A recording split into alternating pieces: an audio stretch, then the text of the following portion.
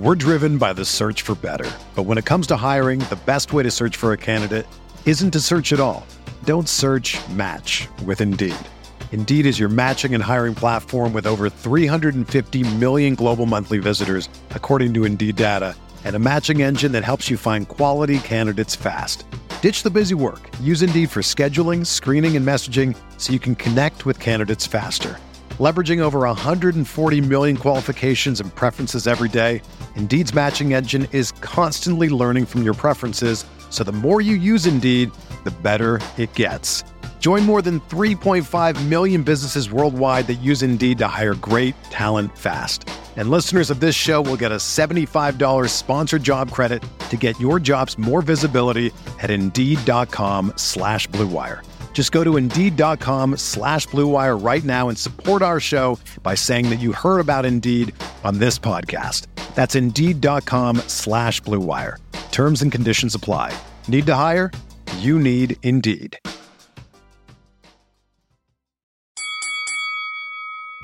We're here.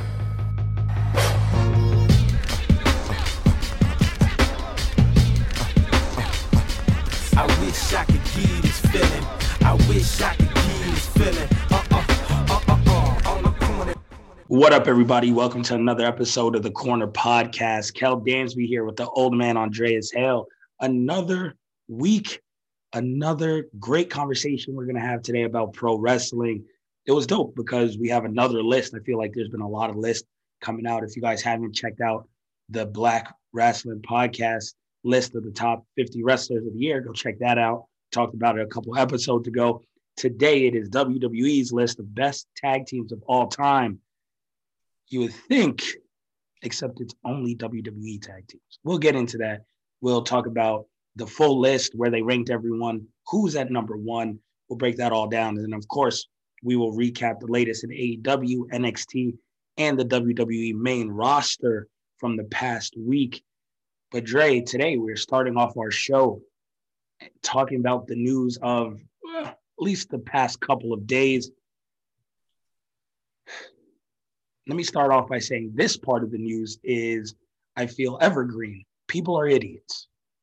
Now, to the news itself, Bill Cosby has been released from prison, or will be shortly, because a court has determined that he had signed a deal to not be persecuted when he gave his statement, which revealed, in his words, that yes, he did drug women in his past. So something in the deal says that he cannot be prosecuted for whatever he said in that. They ended up playing it in court when he was convicted. Everything's a wash. Everything is thrown out. Bill Cosby will be a free man. And there are people walking around celebrating this as though it is a win for justice. It is a win to show that he was innocent all the time. And people have no clue or don't care to look into the details of why he is being released from prison.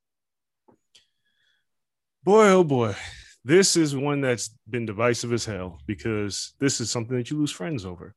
Stay off Facebook. You don't got to lose nobody if you stay off Facebook. Well, yeah, people. I mean, everybody, people are stupid, but yeah, Facebook people, for whatever the IQ drops. But yeah, it's technicality.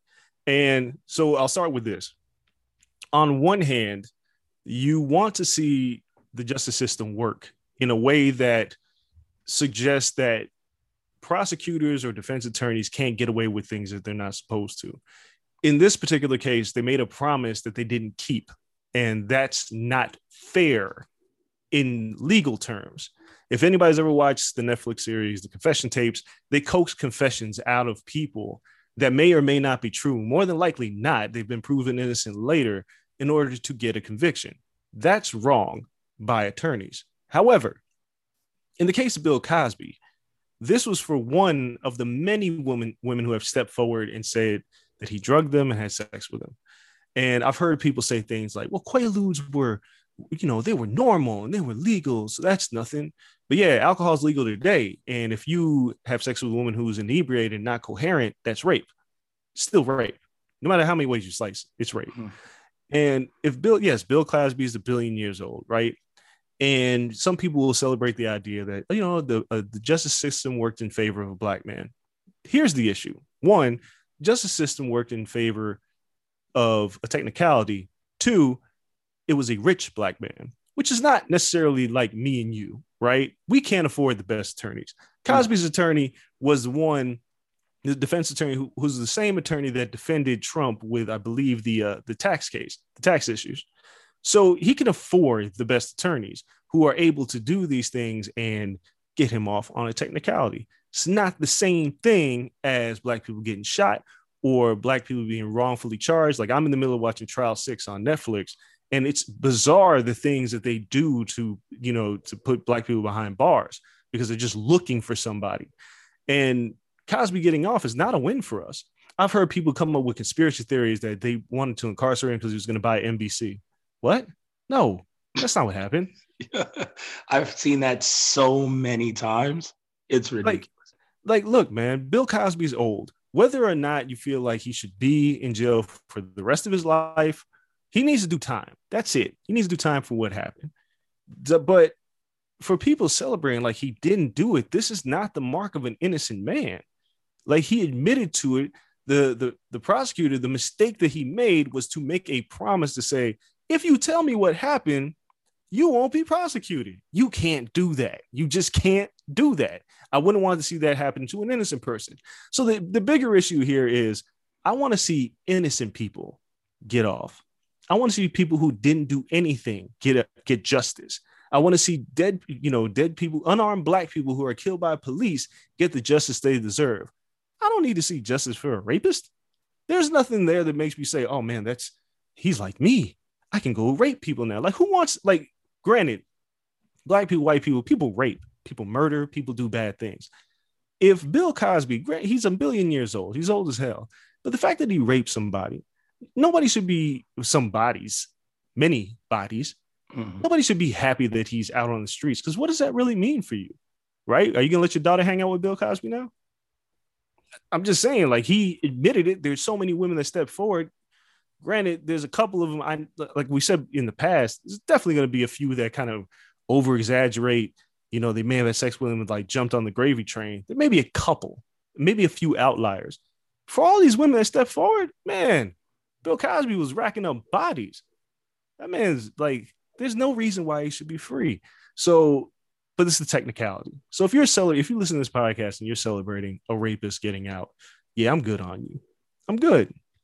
But if you are saying the justice system for once worked in somebody's favor because there's crooked methods to put people behind bars, I can understand just that little point, but there's no celebration to be had here.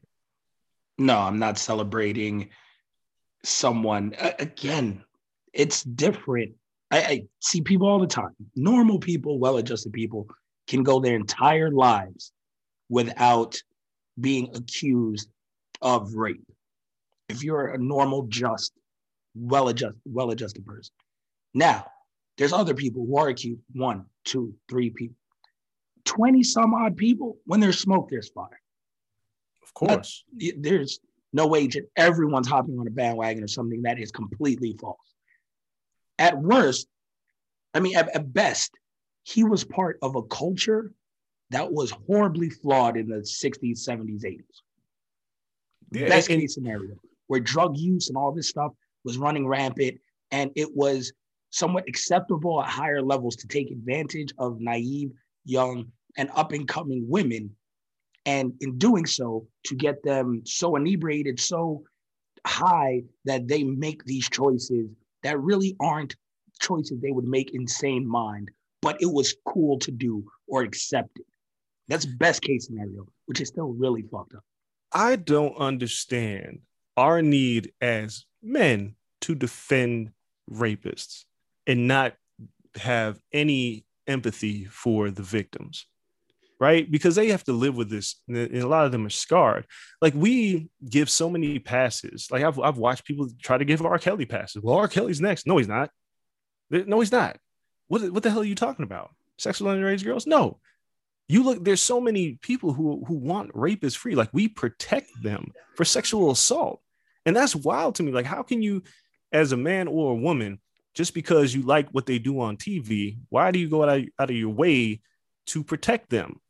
Why? I don't understand. Like, look, man, to see Russell Simmons on the Meth and Red Versus, and they're just like, Russell. I was like, did y'all watch On the Record? Like, did y'all see that shit? Like, do you know why he doesn't live in the US anymore? Right. Like, but y'all, you know, even Felicia Rashad, who's the greatest TV mom ever, was like, celebration. It's like, no, Felicia, no, this is not a celebration. You may know that man for who he is to you, like, but you don't know what he does behind closed doors. You have no idea. You just because you work with somebody doesn't mean you know them. And like, Kel, let's be honest, man. If I found out you had like bodies in the trunk, my perception of you is going to change. I got to go. That's fair, though. Like, yeah, listen, like, it comes down to that. I got to go. Hey, I'll be like, Kel, yeah, he's a murderer. Like, and that's why some people saw I tweeted the other day. Whether or not you think you know something or you think you have information, sometimes it's just best to shut the fuck up. Felicia Rashad, you may be happy that your friend is coming out of jail. You didn't have to tweet that shit. Nobody needs to know that. Keep it to yourself. You got to backtrack. You got to apologize to the victims. Yo, you are at Howard University. College is the prime location for date rape. And for you as a Black woman to say this about somebody who has been accused, charged, and put behind bars for rape, what are you doing? What are you doing? What are you telling those students? Hey, America's favorite TV mom don't give a fuck about you. Get raped. Like, what? Like, you know, and like, if I'm a rapist, I'm like, man, Felicia Rashad's going to have my back as long as I eat Jell-O pudding pops. What the fuck is wrong with y'all? Where it's one of those, you touched on it. One, people tried to protect these other men because there's this idea of protecting a culture or whatever the culture may have been. And we see that when we talk, you know, racism, when we talk sexism, classism, when we talk all of that, there's this idea of, well, that was the culture. That was the way it was. Why are you going back and punishing these men because it was an accepted part of the culture then? If they weren't punished then just let them off. That's an idea a lot of guys have. Like, well, that was acceptable back then. For many things. I'm guilty of it when it comes to like football, which is a different level of this, obviously. But when I see helmet-to-helmet hits, you know, when I see like these big hits or like chase down blocks and all this shit, I'd be like, oh, they're changing football. When I played, that was acceptable. But people do that shit with like rape culture, which is horrible. I mean, dude, imagine being a Black person and knowing that your grandmother got lynched and your grandfather, your grandparents got lynched. And I say grandparents because a lot of grandparents were living in an issue, you know, during civil rights era. Wasn't that long ago. It may be your great grandparents that got lynched. And imagine you find out the person that lynched your family. And then they go, oh, man, that was the culture back then. It was okay to hang people. Look, we have pictures. People were out there hanging out. Look at my little daughter's over here celebrating. It was cool. So I shouldn't be charged. You would be livid. You would be really pissed off. Society changed. And the the worst part is it's not changing for the worst, right? When you talk about helmet-to-helmet hits in the NFL, it was to prevent CTE, concussions, and, you know, permanent damage. Yep. People are like, yo, you softening the game up. For real? Right? Like, to not be able to drug women to have sex with them and have that being a charge of sexual assault is to protect women from getting raped. What is wrong with that? Why are y'all defending this? These changes aren't to hurt you unless you are a rapist or you have somebody who feels guilty about this. What are you complaining about? Look, everybody's I'll never understand it. Everybody's probably had a date, you know, when they, you know, drinking with a friend, and, you know, and you, as a man, we've all been taught by hypermasculinity, like no means yes, right? Like we've all had that thing. It's like, oh, she act like she wanted, but she wanted it. Everybody's had that in some way, shape, or form. But a lot of men have said, all right, cool, no thanks, right? But then there's those other men who press on, and it happens.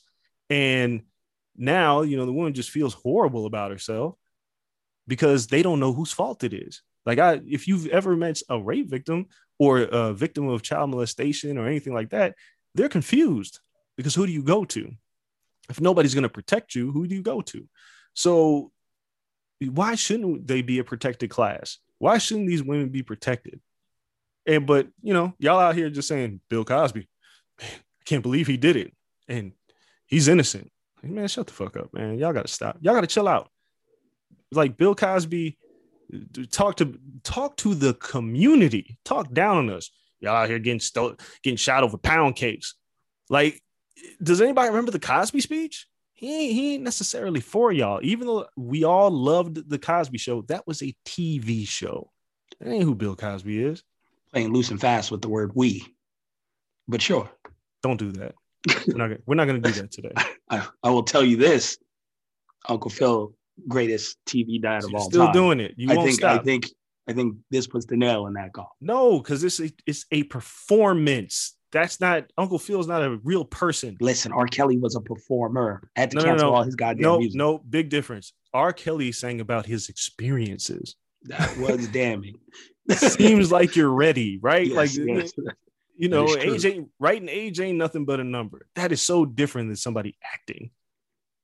Something that a writer's room wrote. R. Kelly wrote, who knows if he actually wrote, because R. Kelly can't read, but freestyle, whatever it was, that was on his mind. There's a big difference. In the Cosby Show, that was an ensemble cast of people. And yes, Bill Cosby was a phenomenal father on that show. It was the nuclear family was proven to be black. We're not having this conversation right now because I'll protect Cliff Huxtable. I'm not protecting Bill Cosby. Cliff gotta go. If Bill gotta go, Cliff gotta go. The whole show gotta go. Fresh Prince greater. It's okay. It's okay to admit it. This is finally where the conversation ends up, where one of my hot takes is once again proven correct. That you just, man, you're just as bad as the prosecutor. That doesn't work. That's not how this works. That's not how this works. Bill's gonna have to take me to court for that. I don't know what to say. Like this is how the trail leads. Like, listen, all that mumbo jumbo from the 80s and the family dynamic. Look at the father he is. Nope, you're out of here, Bill. And sorry, everybody else in association.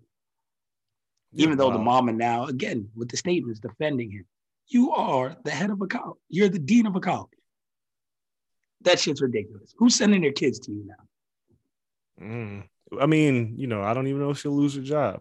She's Probably gonna not. obviously. I mean, she's very high profile. Like, yeah, they got a whole damn building over there. Like, I don't know about people. all that. I mean, the nostalgia will carry it through. Like, people obviously will still go, Howard is fine.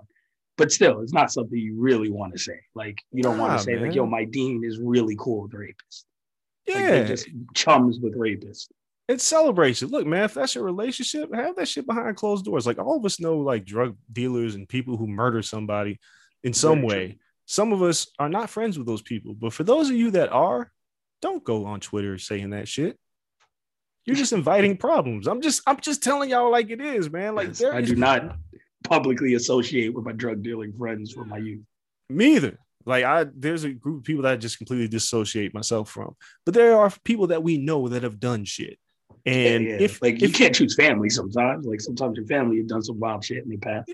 Yeah, and if you like go on social media, it's like, hell yeah, my boy got off for murdering 3 people. That's how like, what are you doing? He did it, but it's a technicality. What's wrong with y'all, man? I hate when I see that shit on social media, by the way. Yo, free Pookie. It's like, all right, what Pookie do? Yo, well, they were talking shit. We had to catch a couple bodies, but nah, yo, Pookie shouldn't be free. I'm sorry. Hey, it was like the free Lil Wayne thing, man. When did Lil Wayne get caught with drugs? Yeah. Did he get caught with an unregistered handgun? Yeah. All right, he's doing time. I can't defend that. Like, that's not me. I'm not going to be like, yo, they did Weezy dirty. No, they didn't. Free Gucci Man. For what? What are y'all freeing him for? Cut it out. Y'all got to chill out, man. You can't have it both ways. You can't. Because then you want to be upset when a cop doesn't go to jail for murdering somebody, but you want to be upset when the dude puts innocent people in a coffin. Like, stop. And then on top of that, learn the legal system. He didn't get off because he was innocent. Don't be stupid. As much as we sit here and fight over, we get upset. Oh man, the cops got off. Y'all don't read nothing. And but the outrage is like, he should have done life. let somebody educate y'all. And the thing is, it's not like y'all don't have the opportunity for people on social media to tell you why he got off. Y'all just ignore it. Oh, yeah. People, the first take is the right take for a lot of people. Because even, again, on Facebook, the comment section that I've seen are riddled with people saying, like, yo, this doesn't mean that he's in. Yo, you do know he drugged women? Like, no, this means it was all conspiracy theory. They'll start with the conspiracy theories, or then they'll attack people's blackness over it. Oh, you just want to see a black man dead? Oh, what? You just a man keep a black man dead? Like, yo, like, oh my God. Like, this is why I don't talk to people on Facebook. Yeah, man. I can't do it. Dumb. I ain't getting caught up in that shit. So we had to open the show talking about all of that. That was our little soapbox moment to open the show. Let's hit our break. When we come back, it's time to talk about what we're supposed to talk about. That's pro wrestling. We are talking WWE's best tag teams of all time list. Who was too high? Who was too low? Who was number one? We'll be talking about that when we come back. Don't go anywhere. Be right back after this.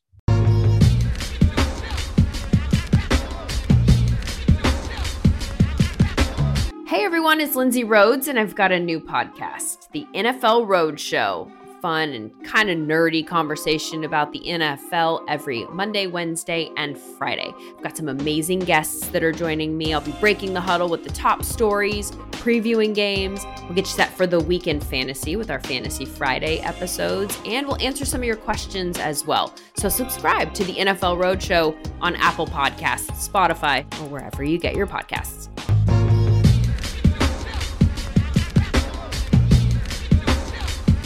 All right, just that quick, we are back, and it's time to talk WWE's best tag teams of all time list. We have the entire list here in front of us. As we usually do, I'll just give the top 10 to start off, and then we'll kind of go and backtrack and bounce around the meat of the list after that. So number 10, the British Bulldogs. Number 9, the Brothers of Destruction. Number 8, New Age Outlaws. Number 7, the Usos. Number 6, the Legion of Doom. Number 5, the Dudley Boys. Number 4, Edge and Christian. Number 3, the Hart Foundation. Number 2, the Hardy Boys. And number 1, the New Day.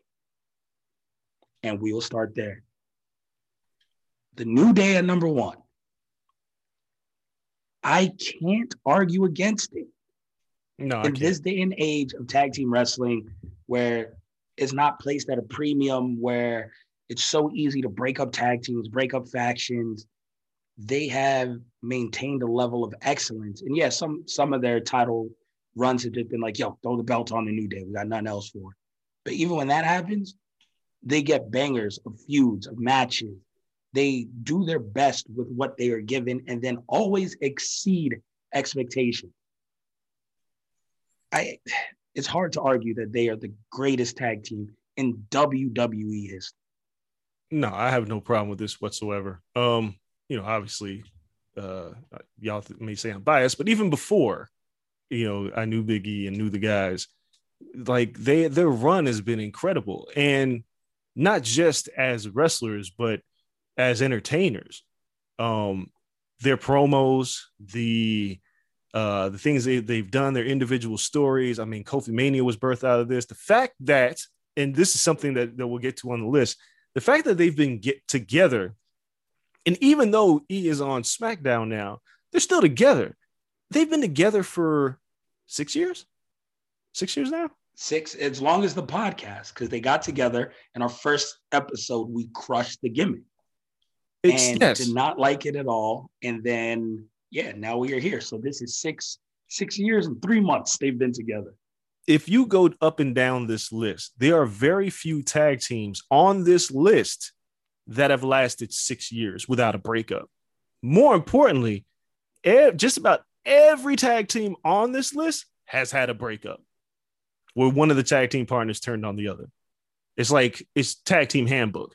It has not happened with the New Day. Not saying it never will, because you never know what harebrained scheme that Vince McMahon would come up with.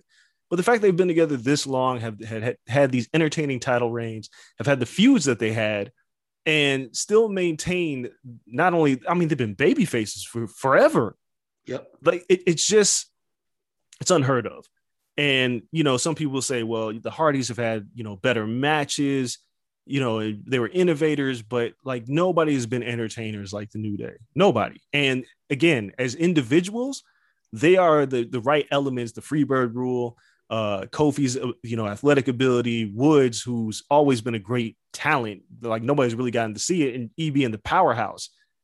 That's like the perfect makeup of a tag team. I have no qualms with this whatsoever. And I didn't see too many people that were upset about it.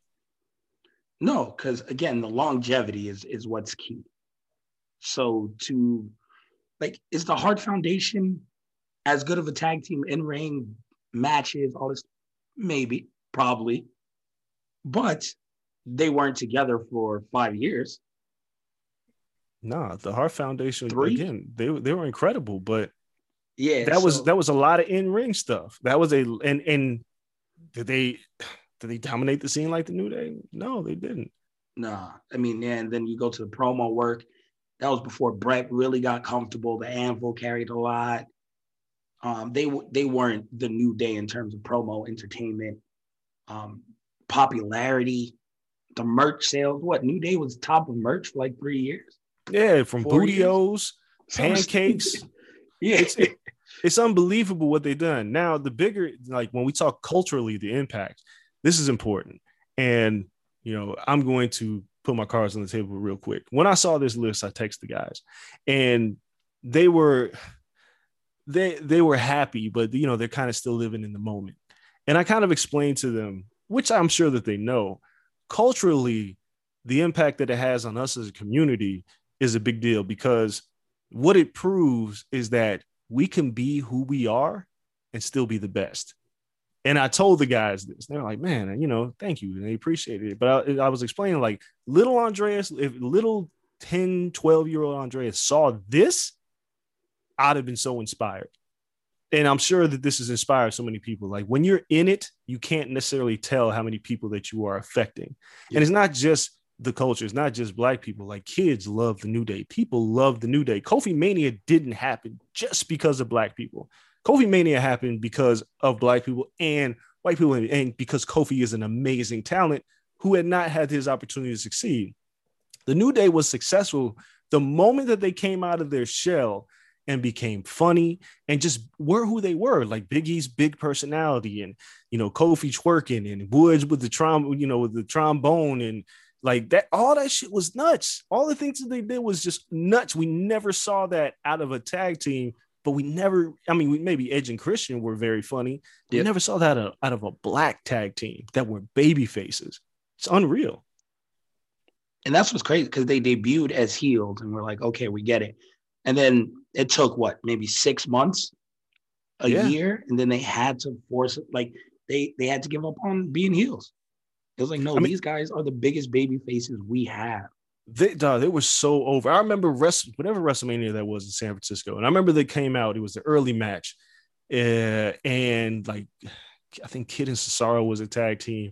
And I remember some people were chanting "New Day sucks," and Marcus Vanderberg was with me.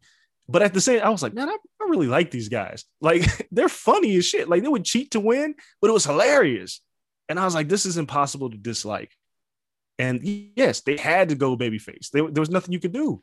They were too good of entertainers, and the fans just weren't having it.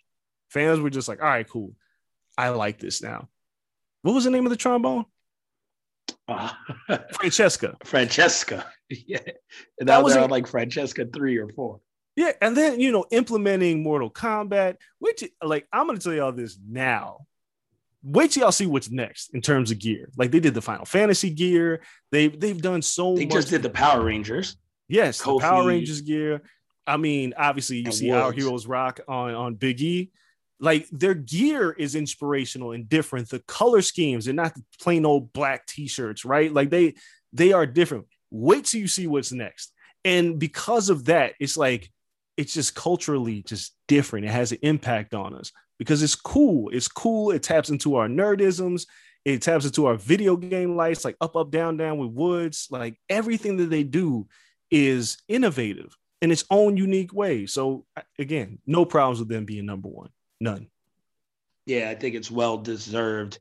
And then, I mean, just going through the other list, Usos at 7.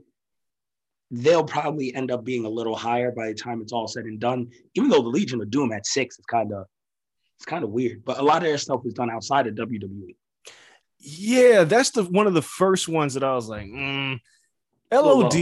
Yeah, well, it's challenging because if you're not taking into consideration, like most of the list is comprised of if you wrestled in the WWE at one point, then we can count everything else that you've done. That's what it feels like.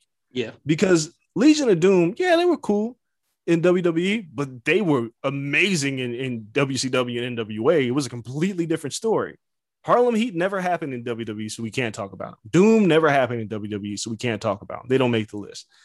But Legion of Doom, I'm fine where they're at because in a way, like I'm not going to be too argumentative about it because in a way, they were the prototype for Demolition.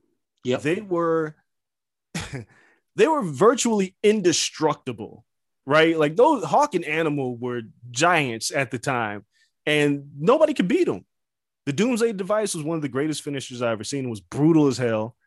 Like watching dudes get slammed on their neck from a lariat off the top rope, and it's not like Animal and Hawk held back. So I can understand why they're there. I'll tell you, in the top 10, the one team that I was like, they shouldn't be here. The Brothers of Destruction. They should not be in the top 10. Agreed. I wouldn't put them in my top 20.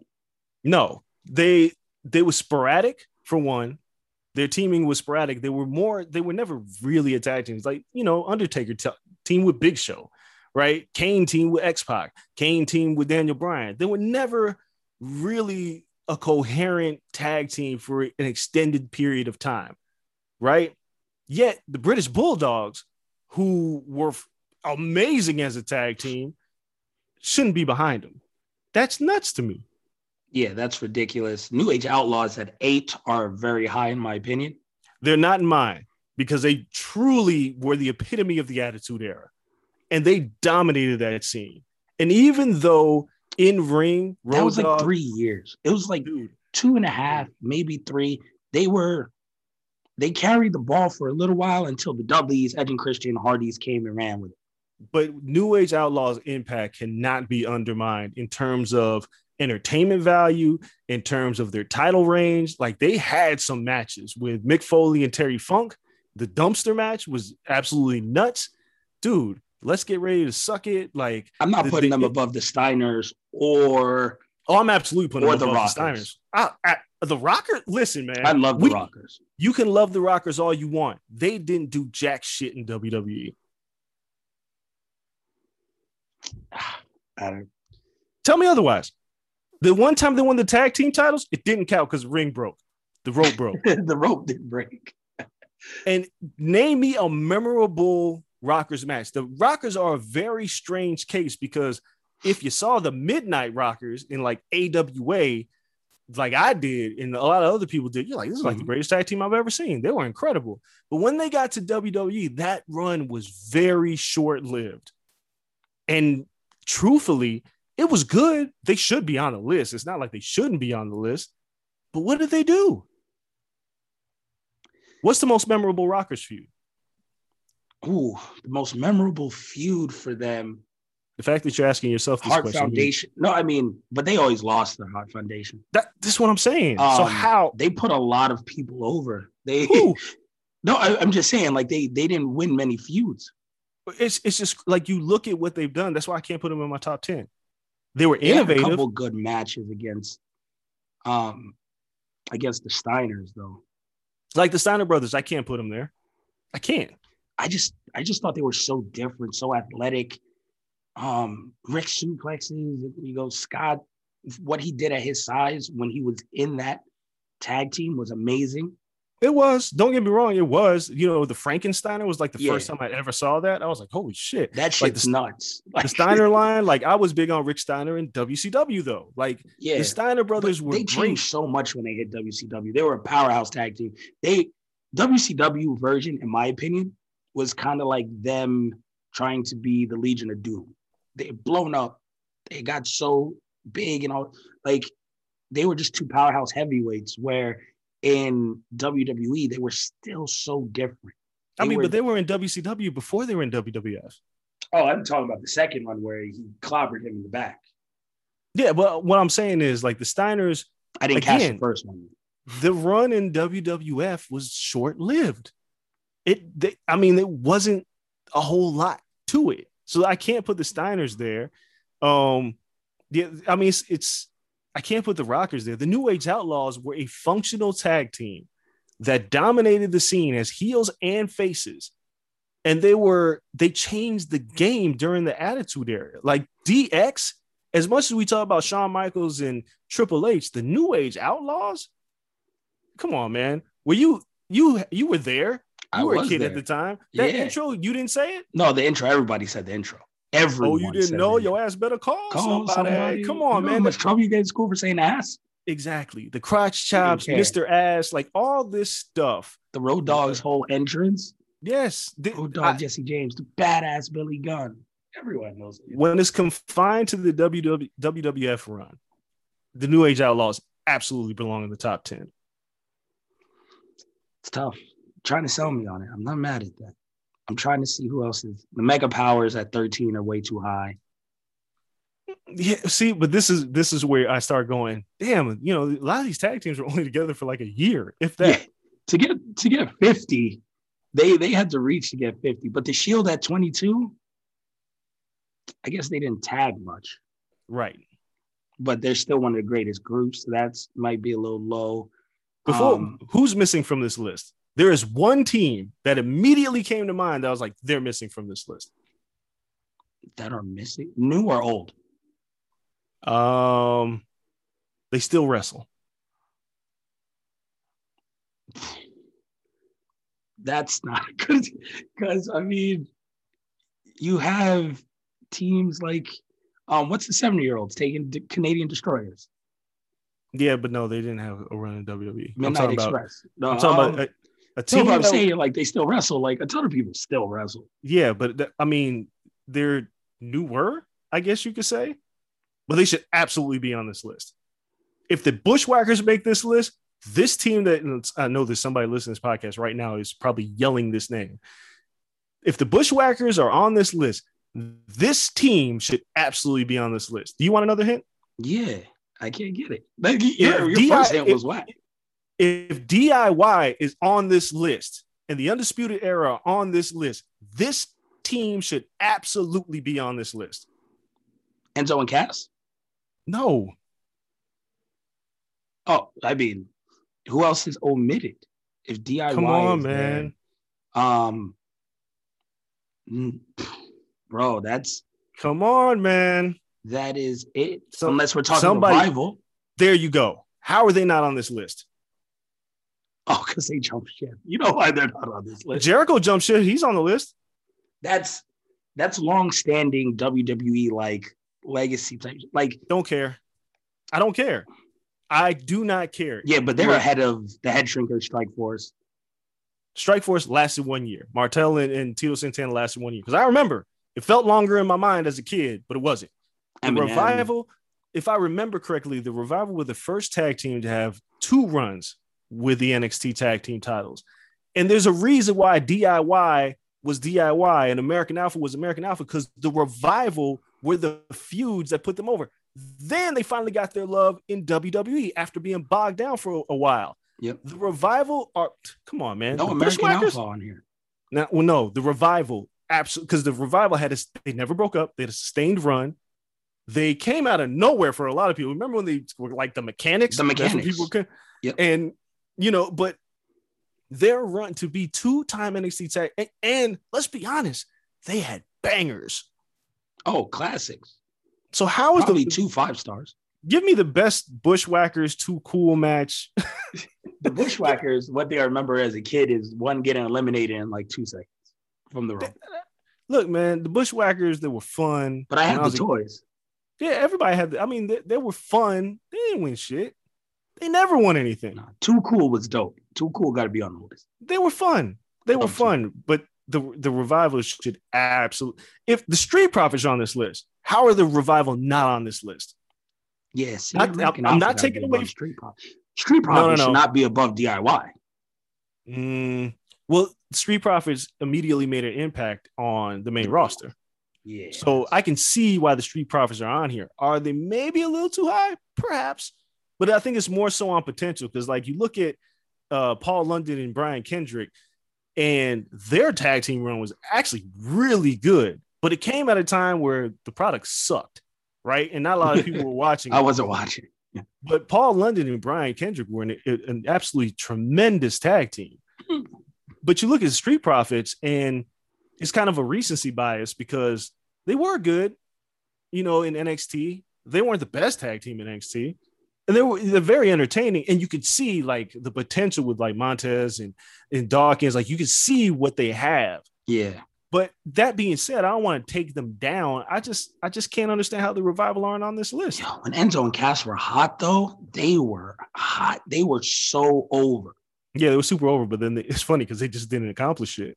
No, they never held the belts. They got moved up. Super over on the main roster. Like that's someone where if you want to crack a top 50, you can crack a top 50. Yeah, it's just I'm just saying like that was the first thing that came to my mind. I was like, where's the Revival? Because recently, the tag team with Kurt Angle. What the greatest tag team, the world's greatest tag team? They're on the. I mean, they were 37. Oh, they are. They're 37. Okay. Yeah, you couldn't keep like Charlie Haas and Shelton Benjamin turned in. Still do. Yeah. So I mean, Charlie Haas was incredible. He was Chad Gable before Chad Gable. He was. That was a really good tag team. Yeah, 37. That's not bad for them. No, they had a nice 28. Bar's kind of high. Yeah, they were here and gone. Yeah, the bar's kind of high. Like, APA had 24. I liked APA a lot. I did too, and I kind of felt like it was a little low.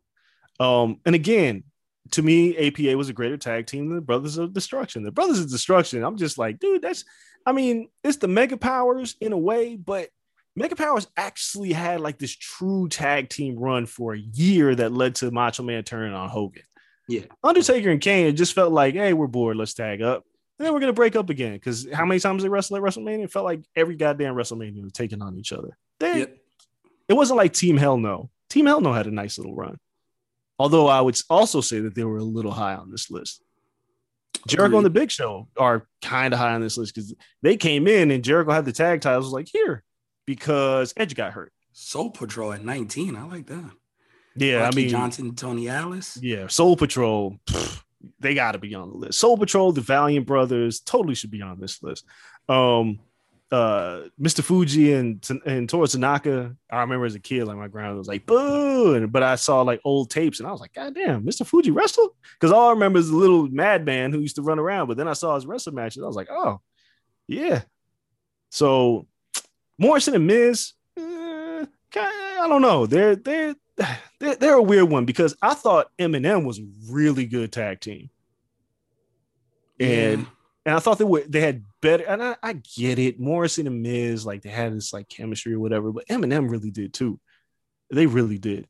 Blackjacks, Shield, DX, Shawn Michaels, and Triple H. All right, that's fine. Undisputed Era. I don't want to say they're high, but they held the belts like 3 times. They did. 3 or 4 times. I don't want to say they're high. It just lends more credence to the fact that the Revival should be on this list because Undisputed Era has only been in NXT, just like DIY. Yeah, and it's just, but they're 2 years. They packed a lot into like 2 years of tag team wrestling. Oh, yeah. I mean, Undisputed Era, they're one of the greatest factions. Like when we start talking about factions, they're one of the greatest factions, period. Yeah, already. I'm still like, just put them back together. As much as I've been watching. Give someone the music. Give somebody the music. Yeah, it's just, I didn't. The breakup, I mean, granted, Roger Strong and Diamond Mind and Bobby Fish somewhere twirling his mustache and Colin and Riley beefing. Like, I'm tired of it. Put them back together. Things were much more fun with them back together. There's another thing I'm going to retract that I said recently when we start talking about Raw and SmackDown, but this is one I don't think I'll ever go back on. The Undisputed Era shouldn't break up. I think they're better as a unit. I don't think they find as much success as individuals. I agree. But I think if eventually Cole gets called up to the main roster, because I think even though, like the smaller guys obviously don't do well up there, I don't think Vince knows what the fuck to do. I think Cole would probably be the exception. You got to give him back the music, though. But Cole would be the exception. He's so over. I think he would be able to find a way on the main roster. You can talk, the charisma's there. I think he'll be fine. If that was to happen, I think at a point, maybe not when he debuts, but maybe a year in or before Mania, when he's like a red hot heel going into Mania, getting Undisputed Era back at that point would be huge. So let them do whatever they got to do now. If in 2 years you put them back together, the pop you get would be insane. I'm going to respectfully disagree with you. I don't think Adam Cole has much of a chance on the main roster. Really? Yeah. Here's why. We've seen what Vince has done with NXT talent. They are not who they were in NXT. Not even close. They become repackaged as a different version of what Vince thinks they should be. Ricochet became a fucking superhero. The sinisterness of Aleister Black led to him getting cut. Andrade, which was fine for a while, but they all just kind of fall to the wayside. We keep talking about guys who can't miss. They get to the main roster and they miss.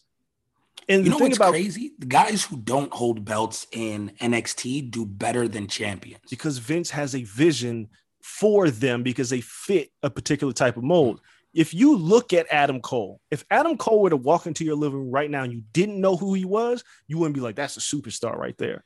And Vince is he's a body guy. He's always been a body guy, and you have to have something that looks different. That's why I fell in love with Otis. Who's this fat guy? I love him. And he shaved off his beard and it's over. But Adam Cole, I can't see with as bloated as this roster is. To me, Adam Cole he's AJ Styles. No, he's not AJ Styles. He's the difference. Yeah. No. Here's why. AJ Styles was like the best wrestler on the planet, period. New Japan, Impact. AJ Styles didn't even need to go to NXT because he was already that damn good. Like Adam Cole is not on that level. As great as Adam Cole is, he's not on that level at all. So when I see if he goes to the main roster and Vince looks at him, it'd be cool for like a month, but he ends up like the rest of them. Yeah, I think someone has to sell him like Shawn. Yeah, it won't happen. Just be like, yo, he's Shawn Michaels. And then Vince will be like, oh, I get it. Because you got to give something Vince he understands. Like he won't understand it. He'll say, I don't see it. Sean's physique.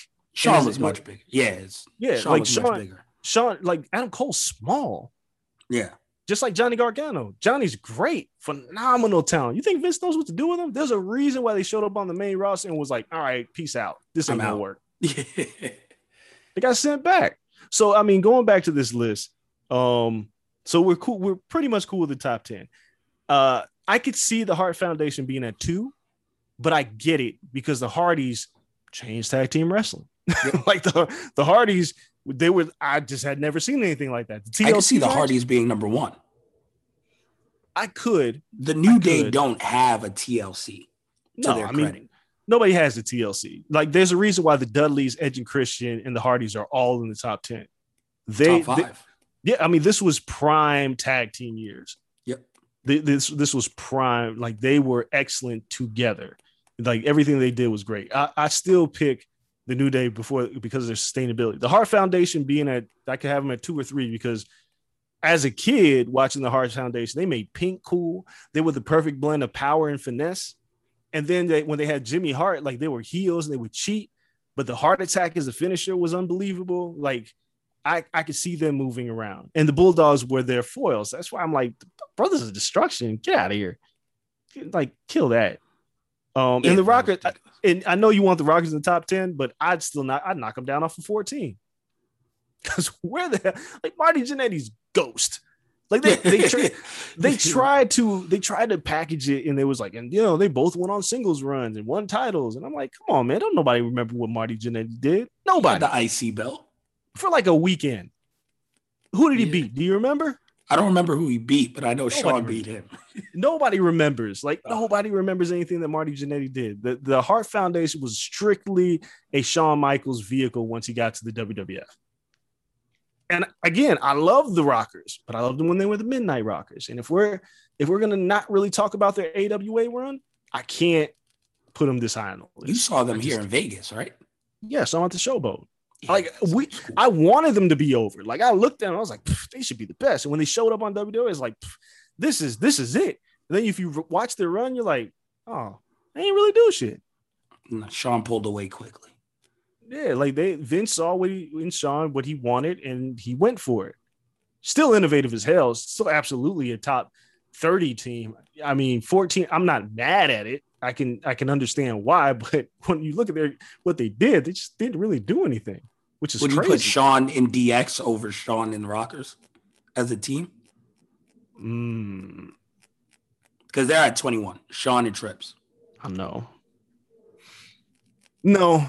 I think no, right? I wouldn't. Even though, because again, it's almost like the Brothers of Destruction, but Sean and HBK, it's like, I mean, Triple H and HBK like team up when it's necessary, and then they go their separate ways. Yeah, which is crazy because DX, they didn't tag because Sean was a main event guy, or you know, a heavyweight title guy, and Trips was the IC title guy at the time. But as a team, if you're counting them as a team, that run was incredible, even without tag matches. Yeah, I mean, their run was incredible, especially the when promos, Sean came back. Yeah, Sean doing, you know, the windshield wipers, Sean doing the hand flute, which the gift still floats around every now and then. Well, yeah, and that was douchebag Sean, but I'm talking about when Sean came back and found God, and DX when he feuded with the Spirit Squad, like everybody that they feuded with, like everything they did with Vince, it was fun, but the Rockers were just, at the time, they were super innovative. They never reached the pinnacle of what they should have been in WWF. Agreed. They did a lot beforehand. I feel like we say that a lot about teams, early 90s, talent in general, specifically tag teams. People like tag teams more. Vince hates them. Crushed it on on other promotions before they got to WWE. They got to WWE. We saw like the tail end of it. Yeah. It was just whack for some of them. They show up like, dude, Arn Anderson and Tully Blanchard, right? They mentioned them in passing about the Four Horsemen. And it was like, oh, here are the teams that weren't in WWF, but they were the Brainbusters in WWF. Hardly anybody remembers their run. Arn Anderson and Tully Blanchard were in the WWF as the Brainbusters. Yeah. And they act like they didn't exist. They were like, oh, here's a guy. Like they mentioned the Outsiders. They mentioned all these other tag teams. They're like, yo, Tully and Arn were here. They were there. Like they went back, but they were there. So before we go to break and talk about everything happening in the current world of wrestling, what's your top 5 tag teams of all time? Any company you think. Oh, that's not fair. It is. That's the true list. This isn't the truth. That is the true list. It's just hard for me to pick because the Dudleys, because their ECW run was fucking incredible. Dudleys, the New Day, Harlem Heat. Oh boy. Do I put Edge and Christian? The Hart Foundation. Do I put Edge and Christian on this list or the Hart? Did I say the Hardys? Nope. Edge and Christian or the Hardys? Edge and Christian or the Hardys? Man, Edge and Christian was so good. I'm probably going to have to go with the Hardys. It's hard for me to keep the New Day in it because, granted, they have matches with the Usos that were incredible. But when you go to like stand out matches for tag teams, the other ones put together, they just had more to work with. Really, this generation is Usos, New Day. That's about it on the main roster. Well, okay. Obviously, everybody's had to have a foil, right? And the New Day Usos feud was incredible. And if you go back and watch the Hell in a Cell match, that was a fucking banger. Yeah. And they've had a couple ladder matches. I think it was with like the Lucha Dragons. That was a banger. They've had some really good matches. So I can't do that. I can't take them out of my top 5 because this is not just a wrestling based list. This is a package. And look, I love Harlem Heat and I love Doom. But Harlem Heat, as much as I love Harlem Heat, let's talk about their most memorable matches. Oh, yeah, nah, you're not getting there. The promos, the packaging, the entrance, the gear, that's what drive them. Like when we include everything, the Road Warriors, they're like right outside of my top 5 because the stuff they did in WCW, the scaffold match, War Games, like they just annihilated people. And it was fun to watch because it got me giddy. They separated JJ Dillon's shoulder with a doomsday device. There was in a War Games, I remember there was a move that Hawk did. It was called the Hangman. It was like a neck breaker, but he would lift the opponent up. And I was like, wow, that looks crazy. And I tried it on one of my friends and he was like, this shit hurts. And I was like, man, he really did that. Like there were they were just right outside. So, but I can't take the New Day out of my top 5. I can't. And they're not finished yet. Yeah, see, that's the thing. Like, they have plenty to build on even going forward, especially with how they've been wrestling lately in singles competition. Yeah. Can't take they've just been, Woods has been going nuts. So, yeah, they have plenty left in the tank. But my top 5, like Dudley's, Ed and Christian Hardy Boys got 3 spots locked already. Yeah, so then it's like, damn, there's only 2 spots. I got to put all 3 of them in it. They're like so synonymous. I love their runs. The Hardys added, which sounds funny, they added so much in Impact as well. I mean, they added so much in Impact. Then their little indie run feuding with shit with the Young Bucks. Yeah. Oh yeah, the Bucks gotta be in there. I'm sorry. Somebody's yelling at me right now. I can hear you listening to this podcast yelling at me. The Bucks are in my top 5. The Bucks are absolutely in my top 5. Gotta go there. Yes, Harlem Heat's gone. Bucks might be the greatest tag team. They might be, because New Japan, AEW, ROH, their PWG. ROH bangers are nuts. Wow, I can't believe I did that. PWG. I'm sorry, guys. And if you're mad at me, you're like, Bucks aren't that dude. Get the fuck out of here. Generation Me, you go through everything the Bucks did as a tag team. Nah, man. They might. Wow, I can't believe I did that. They might be the best tag team. All of it. Them versus Red Dragon was fucking insane in ROH and New Japan. Dude, I was going to mention that. Their Red Dragon feud was incredible. We were here in Vegas. We saw them versus War Machine and a crazy ass TLC match. That was fucking nuts. Dude, the Young Bucks, for as much as Vince hates tag team wrestling, the Young Bucks made it cool again. And the Young Bucks indirectly made NXT focus on tag team wrestling, because nobody was really talking about it like that. They, in the indie scene, like that's it. Now they're in AEW, and we'll talk about them on TV with the porn stash. Yeah, incredible. I love that. Yeah, they might be the best tag team I've ever seen. And somebody's gonna scream blasphemy at me. Go for it. I don't even go by Meltzer's list, but they have 5-star bangers. Yeah, there goes another spot. The Golden Lovers. Sheesh. Yeah. Wow. Golden Lovers were so in and out, so that's tough, but they're so fucking good when they tag. Well, I'm just saying the Bucks matches with the Golden Lovers. Yeah. That was insane.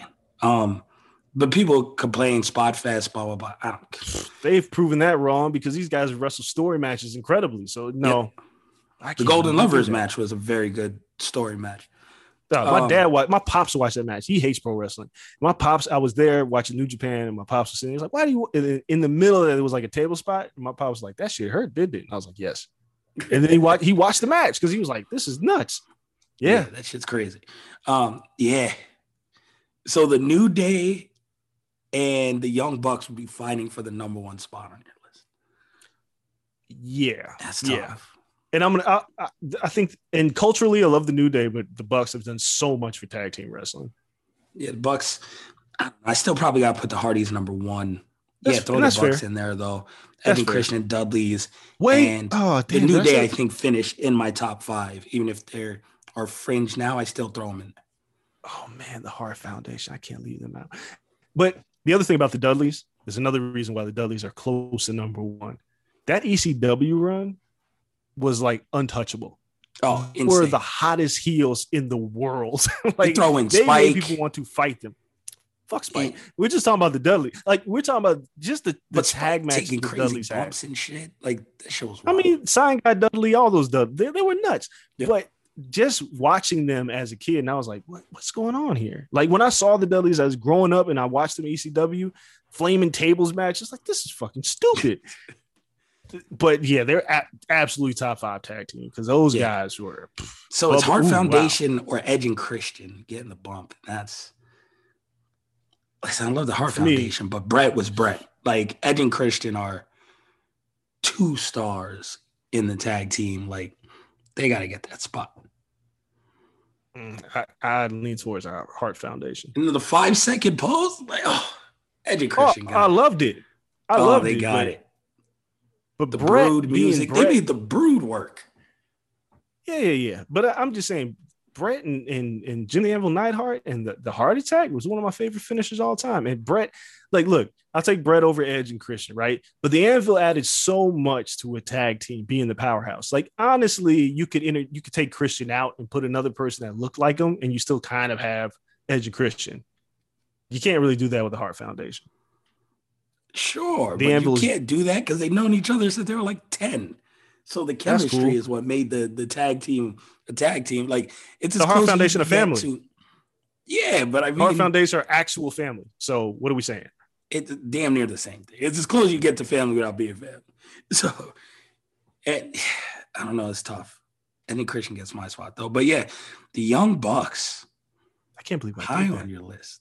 So, come on. Oh, there's people. Hell yeah, the people have told me the Usos are better, and I love the Usos. Usos are great. They're not better. No. Nick and Matt are incredible. Yeah, I'm okay with Usos being in the top 10, by the way. Absolutely. I think they've done more than enough to be in the top 10. They are not ahead of the Young Bucks by any means. So, all right, let's hit the break, come back, and talk about current wrestling before we get out of here. You guys don't go anywhere. Be right back after this.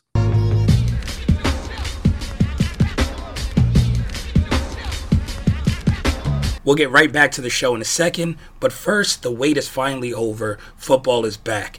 You might not be able to be at a game this year, but you can still be in on the action at BetOnline. BetOnline is going the extra mile to make sure you can get in on every possible chance to win this season.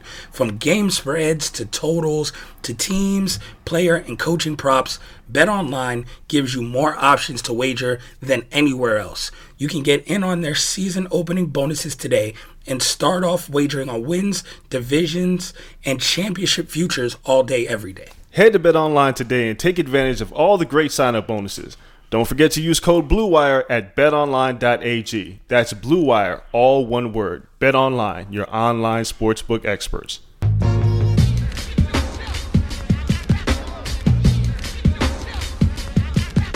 All right, we're here to wrap it up with some pro wrestling, taking a quick tour around all the companies. AEW Dynamite is where we're starting off with 2 shows. It seemed like pretty much back-to-back, right? Saturday night and then Wednesday. 2 good main events. I mean, Omega versus Jungle Boy was really dope as a main event, I thought. It was incredible. Jungle Boy is, for what he is great at it.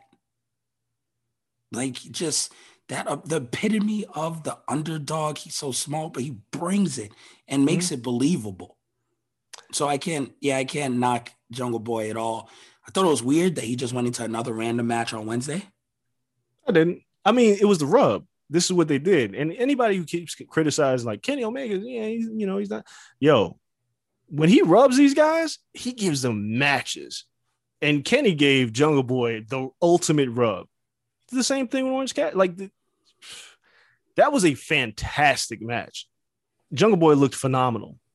And if you can do that with Kenny and still keep Kenny strong, especially being a heel, it works even better for him being a heel. Cool with it. Jungle Boy, what's he supposed to do? I said this before summer started. Even before that, I said they're going to go with Page versus Omega. That's like inevitable. As soon as they got crowds back, they're like, this is where we got to go. And they teased it right there on Dynamite. Yeah. So, I mean, I'm not mad at that. If that's the feud you want to go with, I still don't think Page is the guy to take the belt off him. But probably not. But good feud, though. Yeah, excellent feud. So not mad at that one. Miro continues to look like an all-out monster. Boy, oh boy. That Miro, I told you that too. People were like, I don't know. I was like, yo. Yeah, they're booking him like Lesnar. And I'm not mad at it.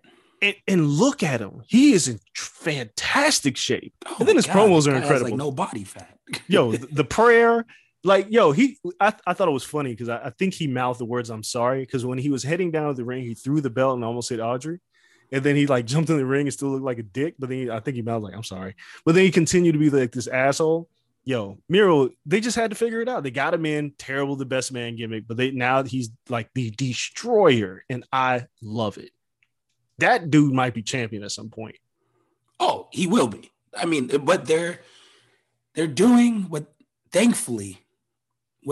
they should have done with so many other people that they brought in, is so many times people debuted when right after the title lost and got just sent to obscurity.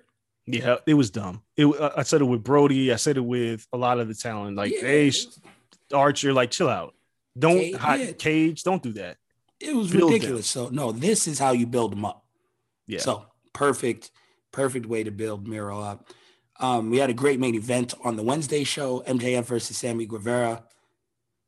I feel like these two are going to wrestle for like the next 10 to 12 years in AEW. Like, this is going to be the ever-going program now it's in the mid card, but it's going to be at the top. It's going to be for the TNT title event, and then back to the top. They're going to have 3 or 4 different iterations of factions that they're still going to do. And this is like chapter 1 in a 20 chapter novel.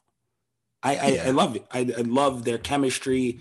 MJF works so good against Guevara, good against Jungle Boy. Like, they have something going in that crop of young talent that this was great. I was glad that this was main event. I thought this was really cool. Yeah, no, this was really good. And you're absolutely right. I can see these guys wrestling forever. Side note, the thing that I've loved it is Frankie Kazarian, like, just jumping in at random moments and trying to beat the shit out of the Elite. It's fun as hell to me. I don't know what Christopher Daniels is doing exactly, but I feel like there has to be an SCU reunion. But I feel at this point, Kaz just continuously jumping them. And there hasn't been any real like promo work. Nobody's really explained this. And now he's like, has like the Punisher type gear on with a thing. What is this? The Elite something killer or something like that. Yeah. The fact that he's doing that, it's given this whole new wrinkle to Frankie Kazarian. And I love it. I love it. I didn't think I'd care the first week I saw Kazarian come back. And now I'm just like, I like this. I like him just jumping and trying to kick some ass. And then nothing. He just disappears after that. It's almost like Sting with the attack, but he's not as cool as Sting. Nobody's as cool as Sting was. No. But is Pentagon a babyface? Yo, there's some wrestlers that I'm not sure what they are. I mean, what did I tell you about Britt Baker? Yeah. It's impossible to keep her as a heel. Yeah. You put her in there with Nyla Rose and Vicky Guerrero. It's like, come on, guys. Yeah. They didn't even try, though. No, they just was like, fuck it. Like, they knew it. They didn't even try. They're like, whatever. We're just going to give her the Big Show spot. Yeah, they just looked at Britt Baker. She got over. The fans there cheered. She's been excellent as a heel. And when we have crowds back, they're going to cheer for her. That's it. You can't stop it because there is no white meat babyface on the women's roster on AEW that's convincing enough to have fans boo Britt Baker. There is no Daniel Bryan for Roman Reigns to kill, right? To make him feel like a real heel. There's nobody for that with Britt. She's a babyface. Yeah, that's tough. Again, though, it's just, what other heels do they have? That's what I'm saying. It's a problem. They have a problem. You gotta fill out the division. At least you had some babyface options. There's not too many heel options for her to face. So we'll see. They're still signing people. Yeah. So you never know. And then Dynamite ends with a great package, thanking the fans down in Jacksonville and all the support and some great memories and, a tearjerker with Brody tribute and all this stuff for their time in Jacksonville and daily plays during the pandemic. Now that they're hitting the road. And then good old JR says, there's nothing in your life that will top seeing a live WWE Dynamite. That's unforgivable. Ooh. Someone show that to Vince ASAP. He's going to be so happy. It's so unforgivable. Like, I couldn't believe it when I saw it because the package was so good. I was like, yo, this is a very well put together package. Yes, the Brody stuff. And then I looked, I was like, man, they've had some bangers during quarantine. Stadium Stampede. Like, I was like, yo, they've had Kenny Omega win the title, Moxley, like they've had some bangers, signing new talent, Miro showing up, Brody passing, unfortunately, like just seeing that. And I was like, wow, this is great. And they did all this at Daly's Place. And then JR says that. And I was like, and I know Excalibur and Tony Schiavone looked at him like, what the fuck? JR, really? We're so close. So close to the perfect ending. Jesus. So close. And then he's just, nope. JR with a blunder. So, yeah, man, it's funny. I was like, that's how you end the show? Okay. So we'll see how they explain it next week. NXT this week, we have Great American Bash pretty much taking shape, which I guess we could talk about here in a second. But we have a new North American champion, and that takes precedent. You thought Swerve was done. I did. 6 weeks ago. You're like, he's I told a wrap. you, the hit row thing has worked tremendously for him. But he's only getting this title, in my opinion, because Bronson Reed's going to Raw or SmackDown. Agreed. Like that tryout now, where they were on Main Event or whatever. Yep. That now I think is pretty clear where they're going with that. And I think both of them are probably up. There's no way you look at Bronson Reed and be like, oh, well, yeah, we're going to take him and not, Cross. Yeah, I don't know. I'm not sure about Cross, but it was so figure out a way for Cross to drop the belt. Yeah, well, it was so quick with Reed, right? Like if you look at the timing of it all, like people that will argue against it, Bronson Reed just lost the title on an unannounced match on NXT that's not the Great American Bash or Takeover. He's out of here. Yeah, he is out of here. I wonder if he's the muscle for someone already on the roster, kind of like they pulled Piper over to be Doudrop. I sure the hell hope not. I just hope he doesn't become Otis 2.0. I just hope that Vince didn't look there. He's like, oh, he's big and fat and he's kind of athletic. Otis didn't work out. Let's try this guy. I hope that's not what's going to happen, but it could. And again, this is what I'm saying. It's just so strange that somebody like Bronson Reed, not saying that Jonah Rock was whack or anything like that, but Bronson Reed is the guy who gets called up and not Adam. Like Vince doesn't see it with Cole and Gargano and Ciampa, but he sees it in Bronson Reed immediately. What does he see? He sees body something type. Very specific that he has exactly. to fill. That's the point I was making earlier. I don't know if he sees a star though. I think he just has a very specific place that he has to fill. He's like, oh, this guy. Boom. I don't know if Vince ever sees necessarily stars in some of these guys, unless you're like a specific body type. And I think he looks at Bronson Reed and he was like, I can use him. Just like he did with Keith Lee. Now it seems like Keith Lee is embroiled in a battle over his name trademark, which is crazy. But I think understand what's him off air. Hell yeah. If the WWE can't own Keith Lee's name and trademark it as their own, that means Keith Lee can't use his name anywhere. When he leaves the company to promote anything, the WWE owns it forever. Yeah, he will never be on TV again unless they come to an agreement. That's so wild. Yeah, no, you can't give up your name, so fuck it. It's like, that's my name, dog. Like my actual name. That's my real life name. What are you doing? That's his name. And he's trying to trademark it before WWE does. Now it's a race. There's a reason why he's been off TV. Sucks, but alas, here we are. Real quick, because NXT's been good. Johnny Gargano, Cross. Who's the babyface? Who's the heel? I don't know. I don't care. I'm still watching. Doesn't matter. Cross kills everyone. Samoa Joe has been fun as hell in this role. Watching Cole get heel hooked and him just being like, you're bad. That's been great as well. I want to talk about these releases real quick. Tyler Breeze and Fandango get released. And they air the 50 greatest tag teams with them hosting it. Yeah. It was poor timing. It's like, again, it feels like the right hand doesn't know what the left hand is doing. You released them? Tyler Breeze he had a great match with Juice and Thunder Liger. I feel like Tyler Breeze has always been one of those guys who's been an excellent hand because the company didn't really know what to do with him on the main roster. But that man was turning in matches in NXT. Had a great gimmick too. The gimmick was strong. And then they even made the Fashion Police work. Yeah, but they and this credit to Tyler Breeze and Fandango because you can tell that was all them, right? Oh, yeah. But when they brought Tyler, this is why I keep saying Vince gets these guys and he just strips away what made them in NXT. Obviously, NXT is the working company where the guys work. They wrestle their ass off. But Tyler Breeze had a great gimmick on top of that. And eventually they just kind of abandoned it. I don't get it. For no reason. A gimmick made for the main roster. Yeah. And just get away from it. I guess we can hit up more main roster stuff next week, actually. But Great American Bash, I don't think we'll have another wrestling show before then. So we touched on it. Cole O'Reilly. Looks like this is the blow off of their feud in the main event.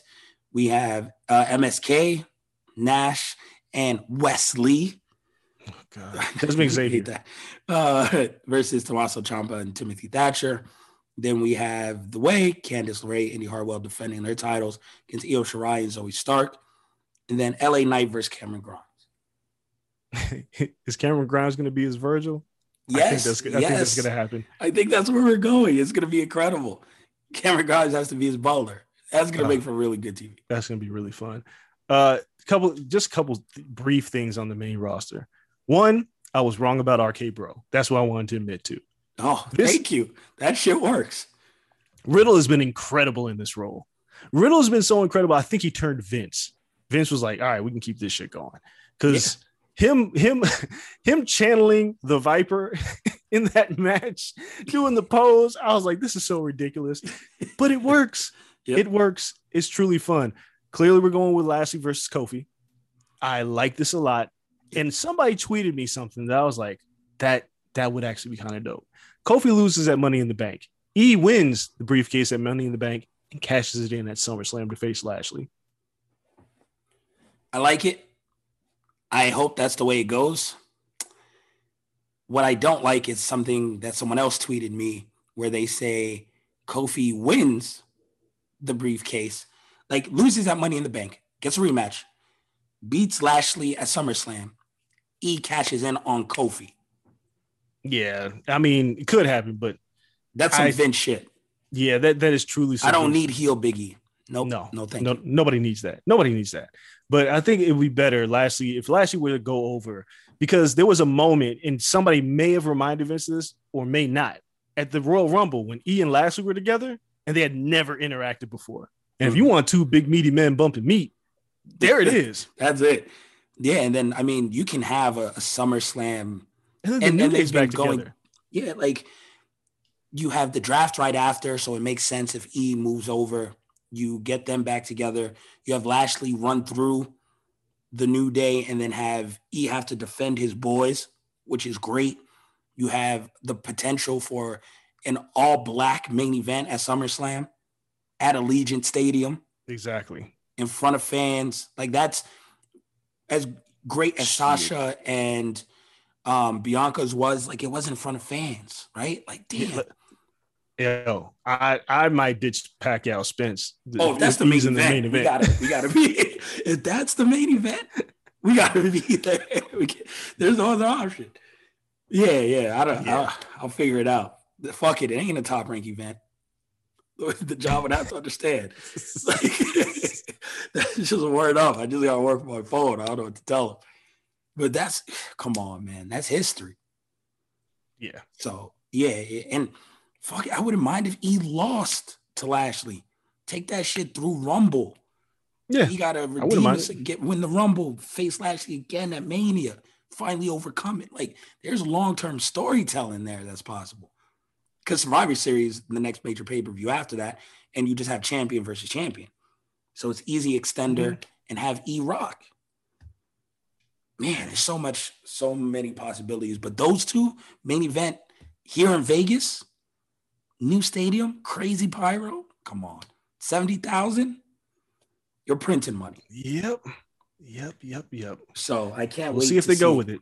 Yeah, I mean, I doubt they do, but you know. But if that's the way, I don't even care if it's the opener. If it's the opener, even better. I get to see Pacquiao. That's where that's kind of true because but if it's Roman opener, would probably close. Yeah. I guess it would be a tough spot because I'd love to see them build towards Big E versus Roman, but Big E versus Lashley putting the New Day back together, yeah, I'm all for it. But then that could open because Roman will clearly close. Yeah, but if Big E wins versus Lashley, then you get Big E versus Roman at Survivor Series, and that's one hell of a pay-per-view. Man, without a build, champion versus champion. New Day versus the Usos probably underneath that. Yeah. It's the feud that everybody's always wanted. Well, as soon as Jey Uso told me, it's like, well, you'd be the Samoan SWAT team 2.0 with Roman, even though he was wrestling Roman. Now you do that versus the New Day, a trios match. Oh yeah, with titles on the line. Come on, man. It's champs versus champs, but your squad, my squad. Come on. we'll see how that plays out. Hopefully this is how everything goes. We appreciate you guys. That's our show for today. Again, thank you. Hopefully everyone's staying safe, enjoying the summer. Make sure you guys follow us on social media at Corner Podcast _ on Twitter, at Corner Club for Life on Instagram. You can check out our other show, Wrestling with Stereotypes, on adfreeshows.com. Shout out to Blue Wire, the network, all of the sponsors.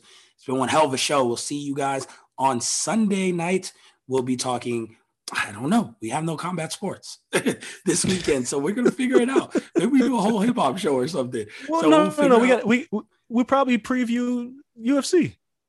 Oh, yeah. Huge Conor McGregor week in UFC and everything. So we do have a show for you guys. So can't wait to talk to you until next time. We're out. Peace. Whether you're a world-class athlete or a podcaster like me, we all understand the importance of mental and physical well-being and proper recovery for top-notch performance. That's why I'm excited that Unified Healing is sponsoring this podcast. Unified Healing is a new and super innovative global network of wellness centers powered by Energy Enhancement System, or EE System. If you haven't heard of the EE System, you'll want to listen up. This technology promotes wellness, deep relaxation, purification, and rejuvenation. At hundreds of locations across the globe, access to a center is easy and affordable. Interested in experiencing the EE System technology for yourself? Go to unifiedhealing.com/bluewire to learn more and find a center near you. That's unifydhealing.com/bluewire. No material or testimonials on the Unified Healing website are intended to be viewed as medical advice or a substitute for professional medical advice, diagnosis, or treatment. Always seek the advice of your physician or other qualified healthcare provider with any questions you may have regarding a medical condition or treatment and before undertaking a new healthcare regimen, including EE System.